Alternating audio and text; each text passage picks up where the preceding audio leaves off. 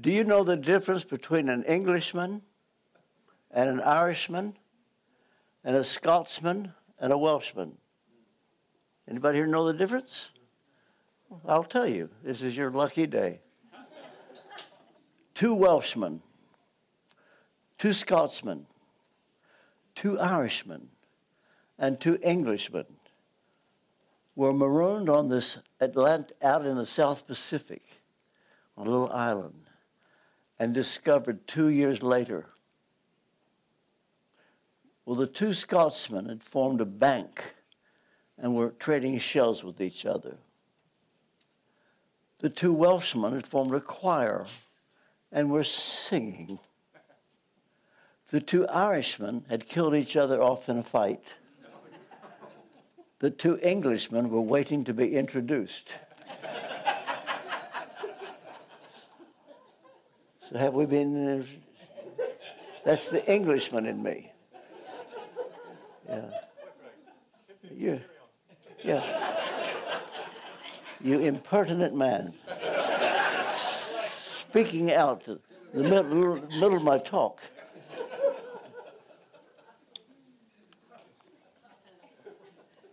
Hi. Have we met? No, I have not met. Yeah.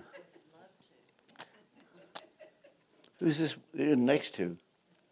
This is my neighbor. Your neighbor? Okay. Is this your sister? How did you get her, you ugly thing? He plays the guitar, you know. Well, as John F. Kennedy said, life's not fair.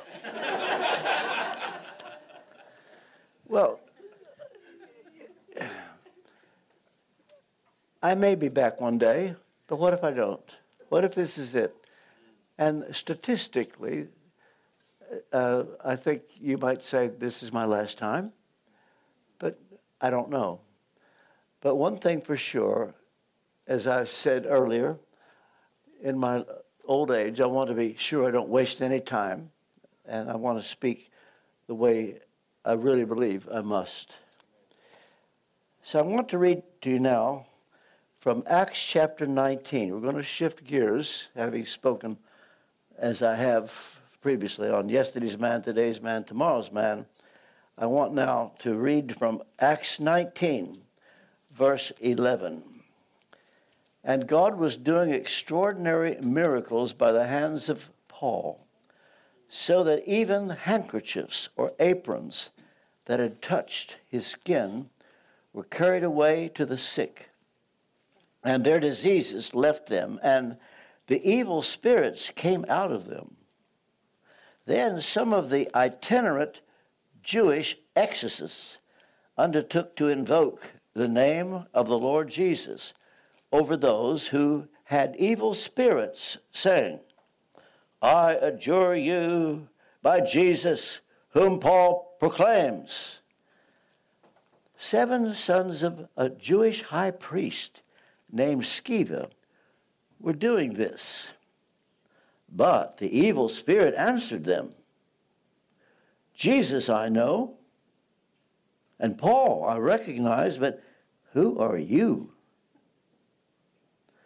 And the man in whom was the evil spirit leaped on them and mastered off all of them and overpowered them and wounded and left them naked and wounded. And this became known to all the residents of Ephesus, both Jews and Greeks, and fear fell upon them all, and the name of the Lord Jesus was extolled.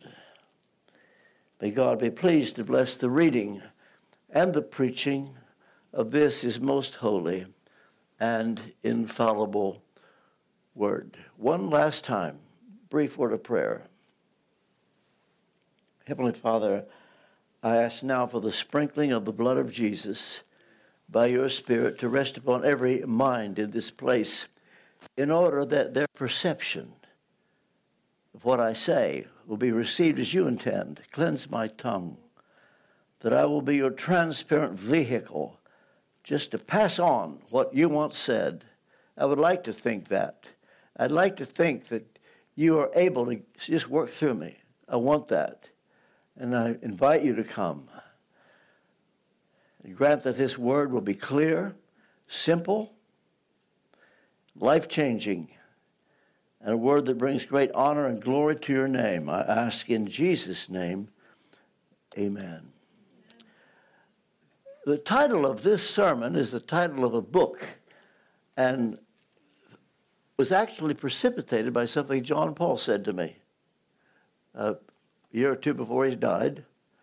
I remember saying, John Paul, I've got a sermon to preach this coming Sunday in this particular church, and I'm kind of nervous about it because I don't think it will be very popular.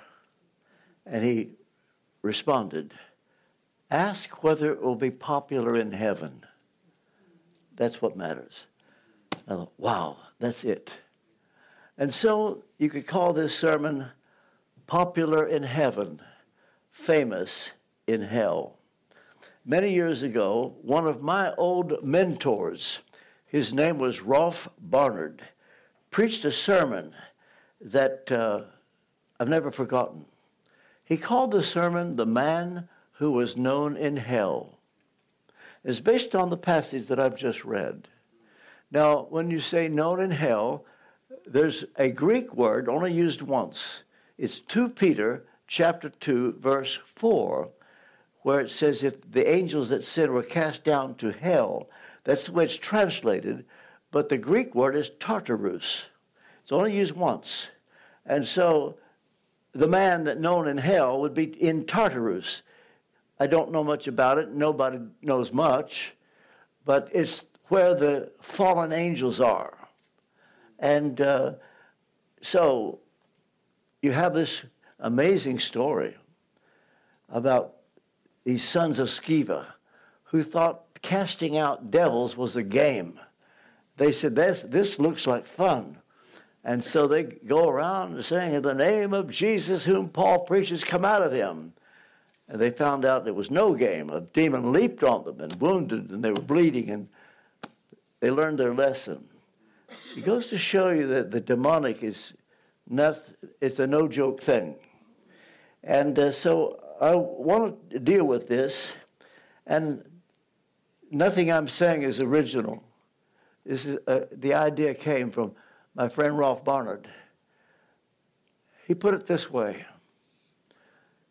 Jesus was famous in hell. They know about it in hell, in Tartarus. Paul was famous in hell. And Rolf would say in his sermon, I want to be known in hell. And that's the way it is with me. I think you could put me under a lie detector to know whether I'm really telling the truth. But I can tell you now, I would rather be famous in hell than on this earth. I would like to think that I am a threat to the devil. I don't think I am yet. Honestly, I don't. I mean, I'm not. It's not a cry of self-pity. I'm just saying that I don't think at this stage that the devil's worried about me. I don't think I give him a run for his money. I want to. And I can't think of anything more wonderful that before I could go home that I could make some impact where I was a threat to Satan. And if I don't, then I want to leave a word with you, challenge you that you could do that. Do you want to be popular? Let me put it that way. I think most people, if they're honest, would like to be popular. I think I would like to be popular. You'd like to be in touch with well-connected people, popular people, well-known people. In England, there was a famous cricketer. His name was C.T. Studd. And he was a mighty force for God. And here are some quotations from C.T. Studd. One. Only one life. 'Twill soon be past. Only what's done for Christ will last. Here's another quote. If Jesus Christ be God and died for me, then no sacrifice can be too great for me to make for him. And then one of his most famous quotes, some want to live within the sound of a church or church bell. I want to run a rescue church within a yard of hell. Well, how do you get to be popular in heaven? I would like to be popular in heaven. What that means is that what we do here below is smiled upon in heaven. We pray the Lord's Prayer, or do you? Does anybody here pray the Lord's Prayer very often? If you don't mind, if you pray the Lord's Prayer very often, raise your hand. Several, that's good. My wife and I prayed every day. Every day, every day, every day. And when our grandsons are present, I will have Timothy lead us in the Lord's Prayer. Louise and I prayed every day. Our Father, who art in heaven, hallowed be thy name. Thy kingdom come, thy will be done on earth as it is in heaven. What does that mean? Well, in heaven, there's no rebellion. There's no sin. There's no one that speaks against God. They rejoice in the truth. There's no evil. And so, we want God's will for us on earth to be just as it is in heaven. That there's no rebellion on our part. That whatever he wants for us, we say, yes, yes, yes. Your will be done on earth just as it is in heaven. No rebellion, no arguing back. Well, the way to be popular in heaven is to do what will cause the sainted dead to rejoice. Now, how much they know in heaven about what's going on earth, who knows? One of the interesting questions that we all will ask. My mother is in heaven. My father is in heaven. Do they know what's happened to me? I don't know. But in any case, what we want to do is that which would make the saints happy because they're glorified. Hebrews talks about the just of the righteous made perfect. And so they would rejoice in whatever is honoring to God. And of course, the angels would rejoice. That is what is honorable to God. Here's what I want you to know. You could make a choice today to be popular in heaven. And here's how you do it. When you want to get your praise and affirmation and encouragement from God rather than people. John 5:44 was quoted to me by one of my mentors back in 1956. And it lodged in my heart. It's what Jesus said to the Pharisees, John 5:44. He said, how can you believe, who receive honor one of another, and seek not the honor that comes from the only God? Now, this is a very interesting verse. It is the reason the Jews missed their Messiah. People ask, how? I've had people ask me, how could the Jews have missed it? It's so obvious he was their Messiah. How could they miss it? Jesus explained why. He said to them, how can you believe? Surprise, surprise, you can't. You can't believe. Because all you care about is praise from one another. All you care about is approval. No one breaks ranks. We're all together. We stick together. We're against Jesus. And it was not even on their radar screen to want the honor that comes through the only God. That should have been first. Because of the God of the Old Testament is a God of glory. And they should have been the first to say, we just only want to please him. But the state of Israel at the time of the coming of Jesus they were so backslidden that when they were so sure that when Messiah comes that they'd know him. You could not have told a Sadducee, you could not have told a Pharisee that you will miss the Messiah. Oh, they said, when the Messiah comes, we'll know it. We'll know it. It's like some people today. I remember when I invited Arthur Blessed to Westminster Chapel, there was a fellow minister in London, nice man, friend, who wrote me a letter slapping me on the wrist for having Arthur Blessed. He said, R.T., when revival comes to London, I'll know it. Really? You see, the Jews felt that way. When the Messiah comes, we'll be the first to know. How often had they prayed in the synagogues of Judea, Jerusalem, Samaria, everywhere? Isaiah 64, Isaiah 64. Oh, that thou wouldst rend the heavens and come down. Oh, come down. They would read that every Sabbath. One day he came down.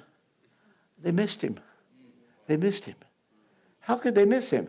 Because they were not wanting the honor of God. And you see, for the exact same reason, if you're not careful, you think when revival comes to Austin, Texas, I'll know it. When revival comes to America, I'll know it. And people so self-righteous are so sure that they would recognize when God shows up. And the Holy Spirit can show up right in front of your eyes and you miss it because your heart is not one that just wants the honor and glory of God. You only want that which will make you feel better.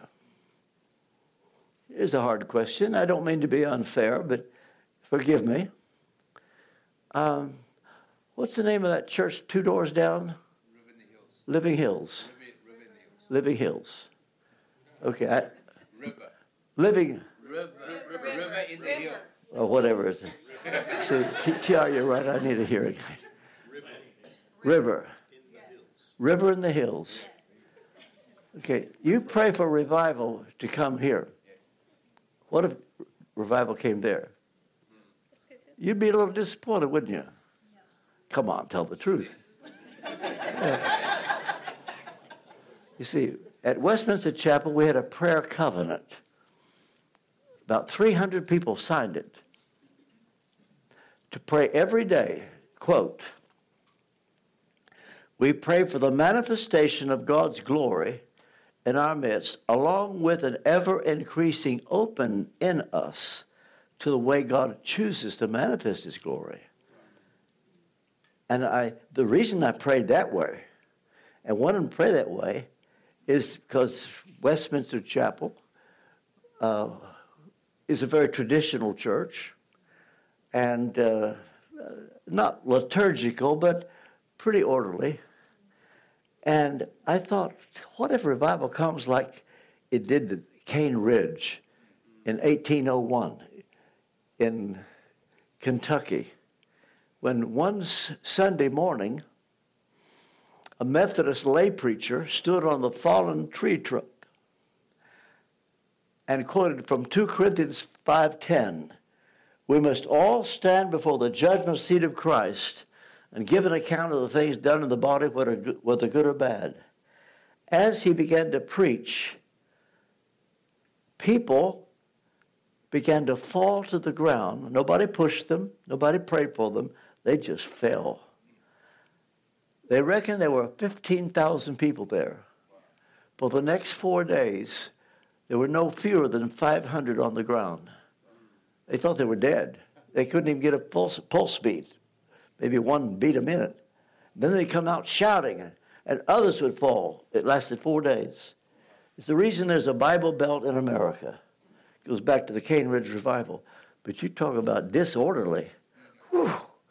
And I thought, if that came to Westminster Chapel? But that's why I had him pray that prayer. And if you put me under a lie detector, I thought if revival comes to London, it'll come to us. We're the ones who paid a price. I'd put my ministry on the line. I was out on the streets witnessing. We just changed everything in the chapel. We were willing to just go out on a limb and do all kinds of things. And we lost the support of fellow Reformed churches all over Britain. We were out there alone. And if the revival comes to London, it'll come to us. It came to another church, Holy Trinity Brompton, an Anglican church. When I first heard about it, I said, well, that can't be God. Everybody knows the Church of England is apostate. And these posh Brits, Etonians with their posh accents, God wouldn't do that. I felt betrayed. But I was wrong. I had to climb down. Having warned the people against it publicly, I said, I'm wrong. God's at work in that church. You see, so often we say we want the glory of God. See, when we get to heaven, that's all that will matter. Here on earth, we think of ourselves. But when we're in heaven, wherever God wants to work, however he wants to do it. And may God give us the kind of love for his glory that, of course, you will always like it to come here. And I still hope that God is going to use me. But maybe he will use somebody else. Maybe I won't have my dream fulfilled. Because when I get to heaven, it won't matter that much. Right now, it matters. Then it won't. And so a love for the glory of God is just a love for whatever pleases him. Now, you make a choice then. Let me just say 5 things you must make a choice if you want to be popular in heaven. I'll just mention them and move on. A choice regarding sex, money, pride, grumbling, unbelief.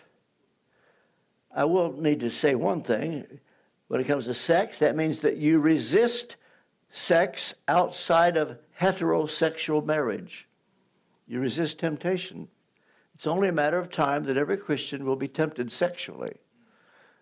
Joseph couldn't have known that when he was working for Potiphar that he was being tested.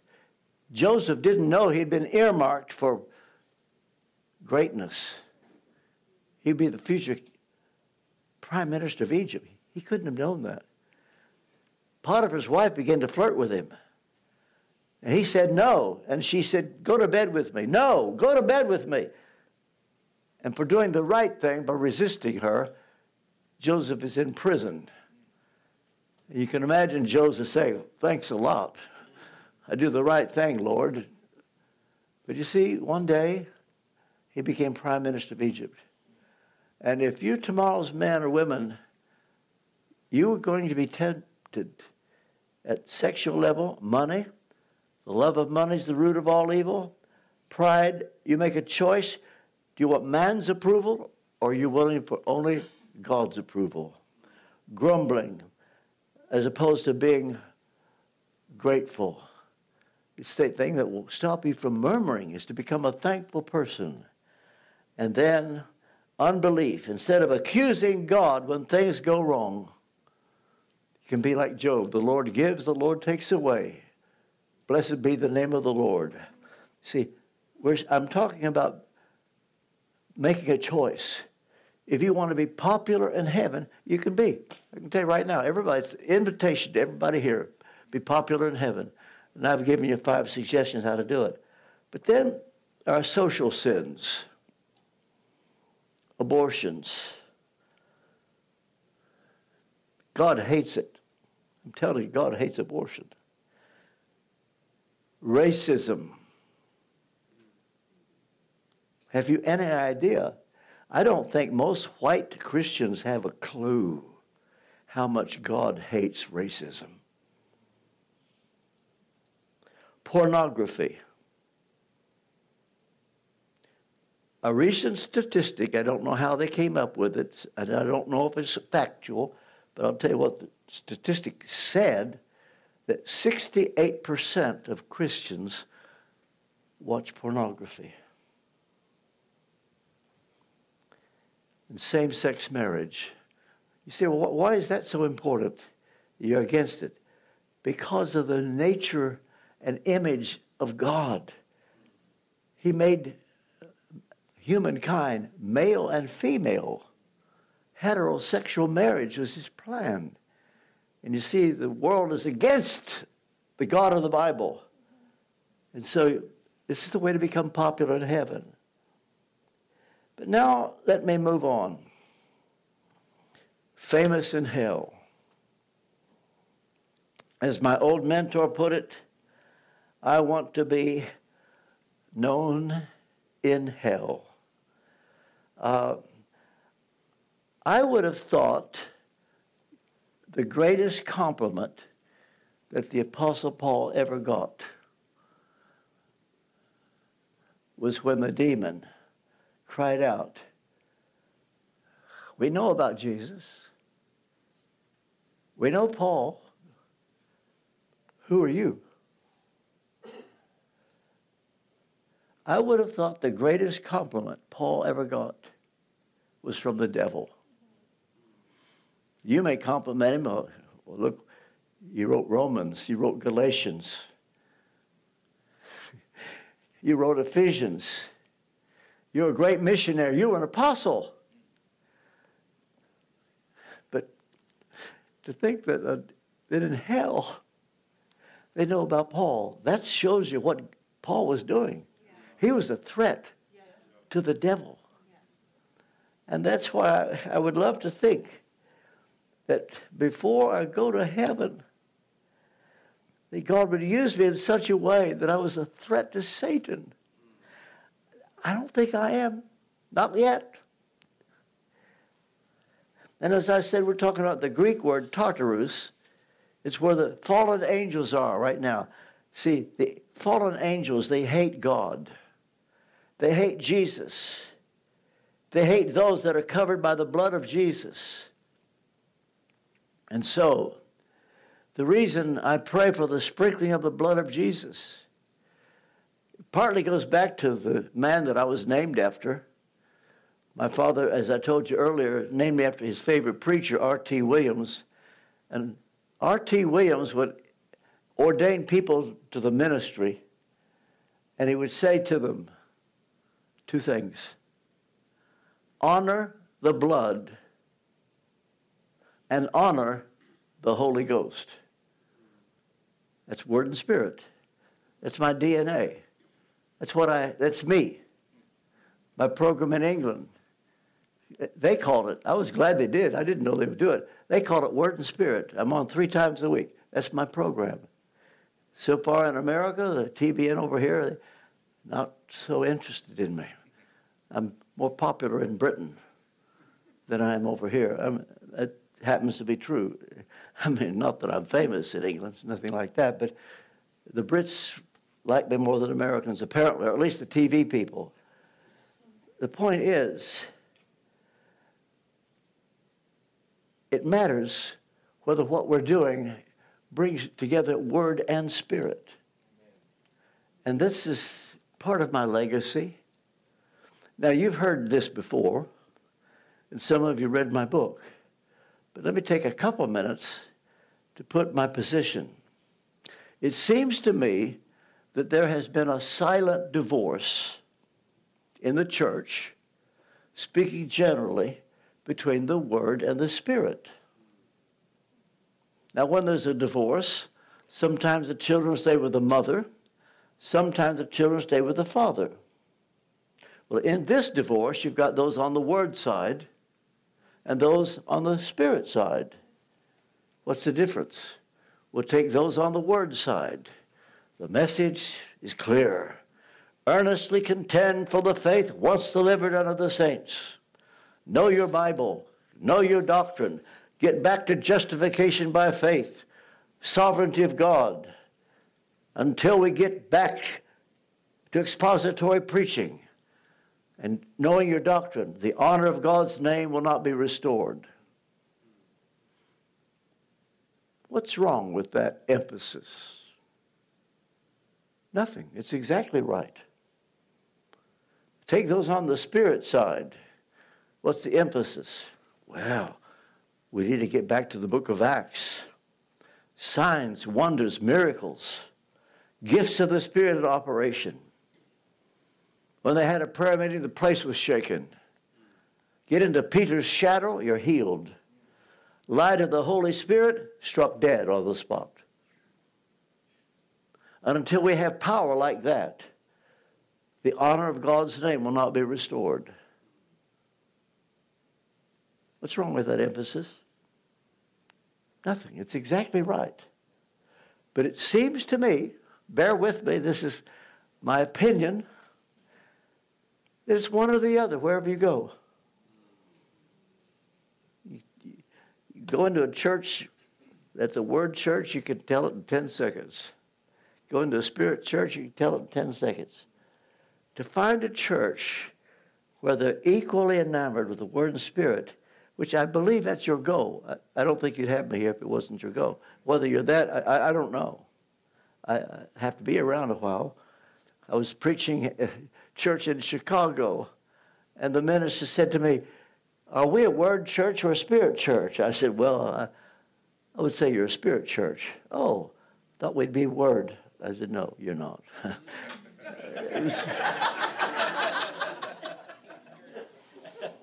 They haven't had me back there either. But the point is to have such high regard for the Word and for the immediate witness of the Spirit and have equal. It's not one or the other, it's both. It's my view that the simultaneous combination of Word and Spirit would result in spontaneous combustion, and true revival would come, where we honor the Scriptures, but equally are open to all the gifts of the Spirit and so forth. At the first Word and Spirit conference held in 1992 in Wembley Conference Center, I made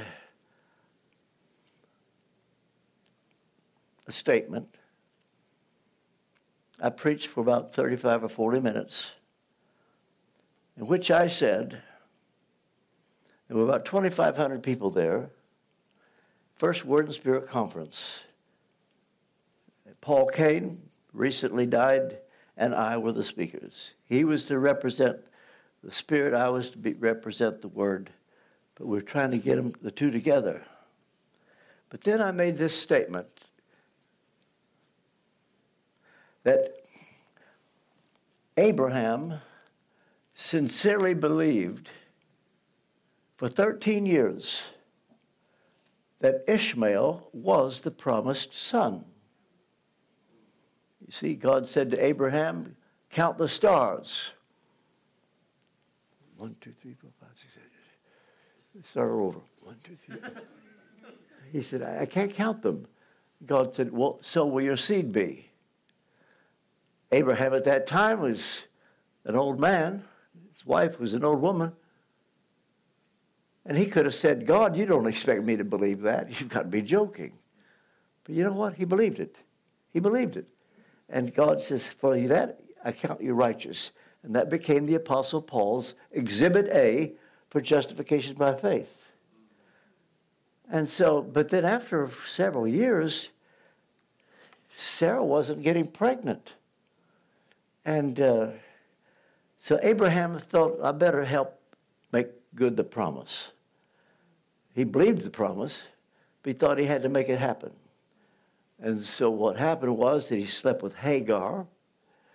It was Sarah's idea, not a good idea, but he did. Ishmael was born. It wasn't what Abraham expected, not what he particularly wanted, but he thought, oh, this must be God's way. And so when Ishmael was born, he thought, oh, this is it, the promise. And for 13 years, he was content with Ishmael. And then, lo and behold, out of the blue, God said, Abraham, Ishmael is not it. Sarah will conceive. You would have thought Abraham would jump up and down with joy. He said, no, please. Genesis 17. Oh, that Ishmael would live before you. He wanted Ishmael to be, he was content with Ishmael. That's what he wanted. No, Sarah will conceive. And he had to adjust. It wasn't easy for him. Well, that was the basis of my talk at Wembley Conference Center. But then I dropped a bomb. I said the charismatic movement is Ishmael. Charismatics have believed for years we are it. We are the last day ministries before the last day, before Jesus comes.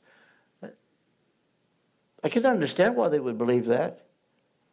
But then I just said, they're Ishmael. This is not it. Isaac is coming.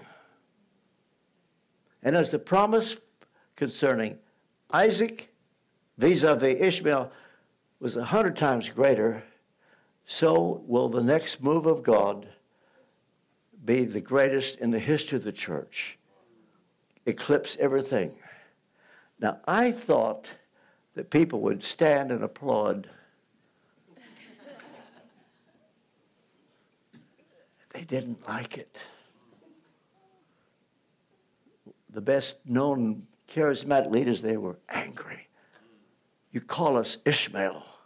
I said, yeah, but Isaac's coming. Never mind. They wanted to be them, just like Abraham wanted to be Ishmael. I understood that. But I said, something better is happening. It's coming, it's coming, it's coming.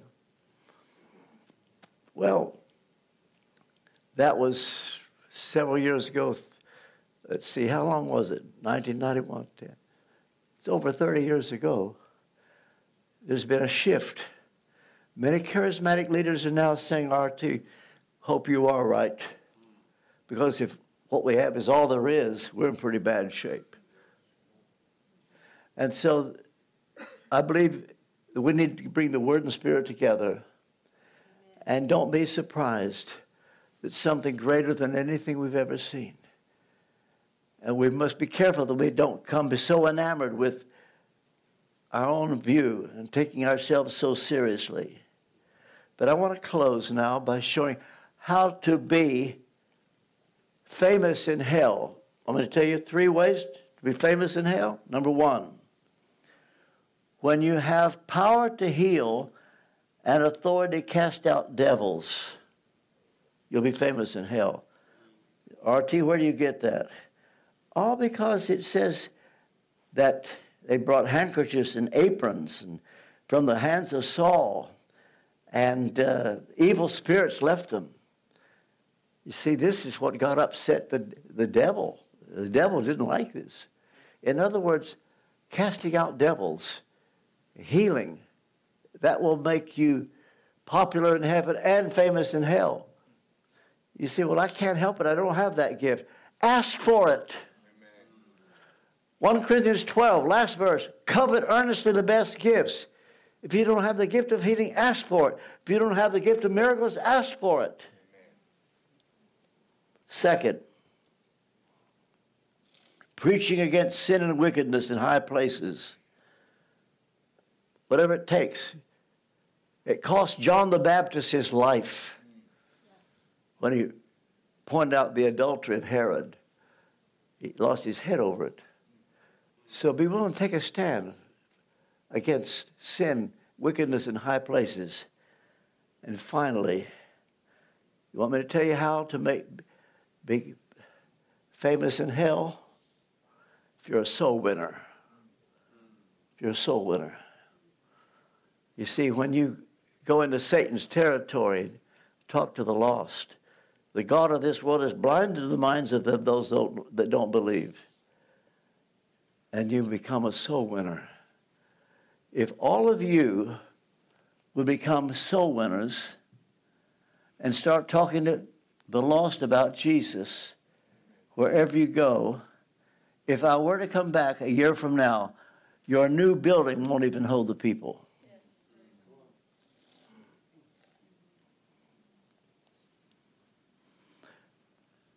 When's the last time you led a soul to Jesus? You say, well, that's Marco's job. Really? Not yours? Are you ashamed of Jesus?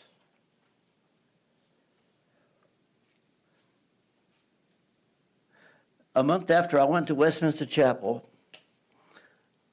I asked the question,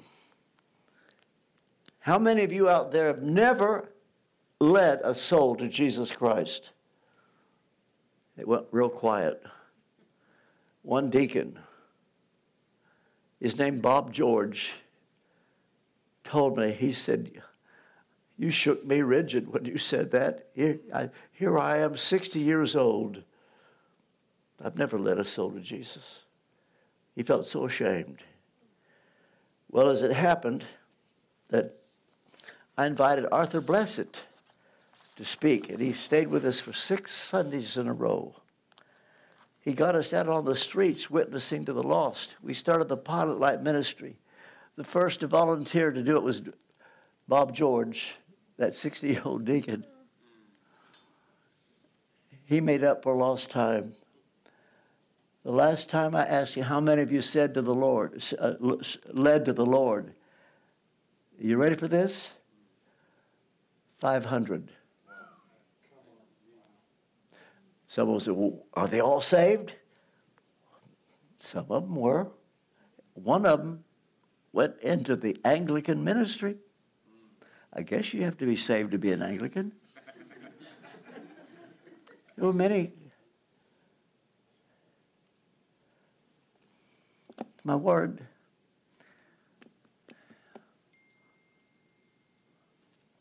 That's it. Heavenly Father, take the 3 messages of the day, apply them by your Holy Spirit. In Jesus' name, amen.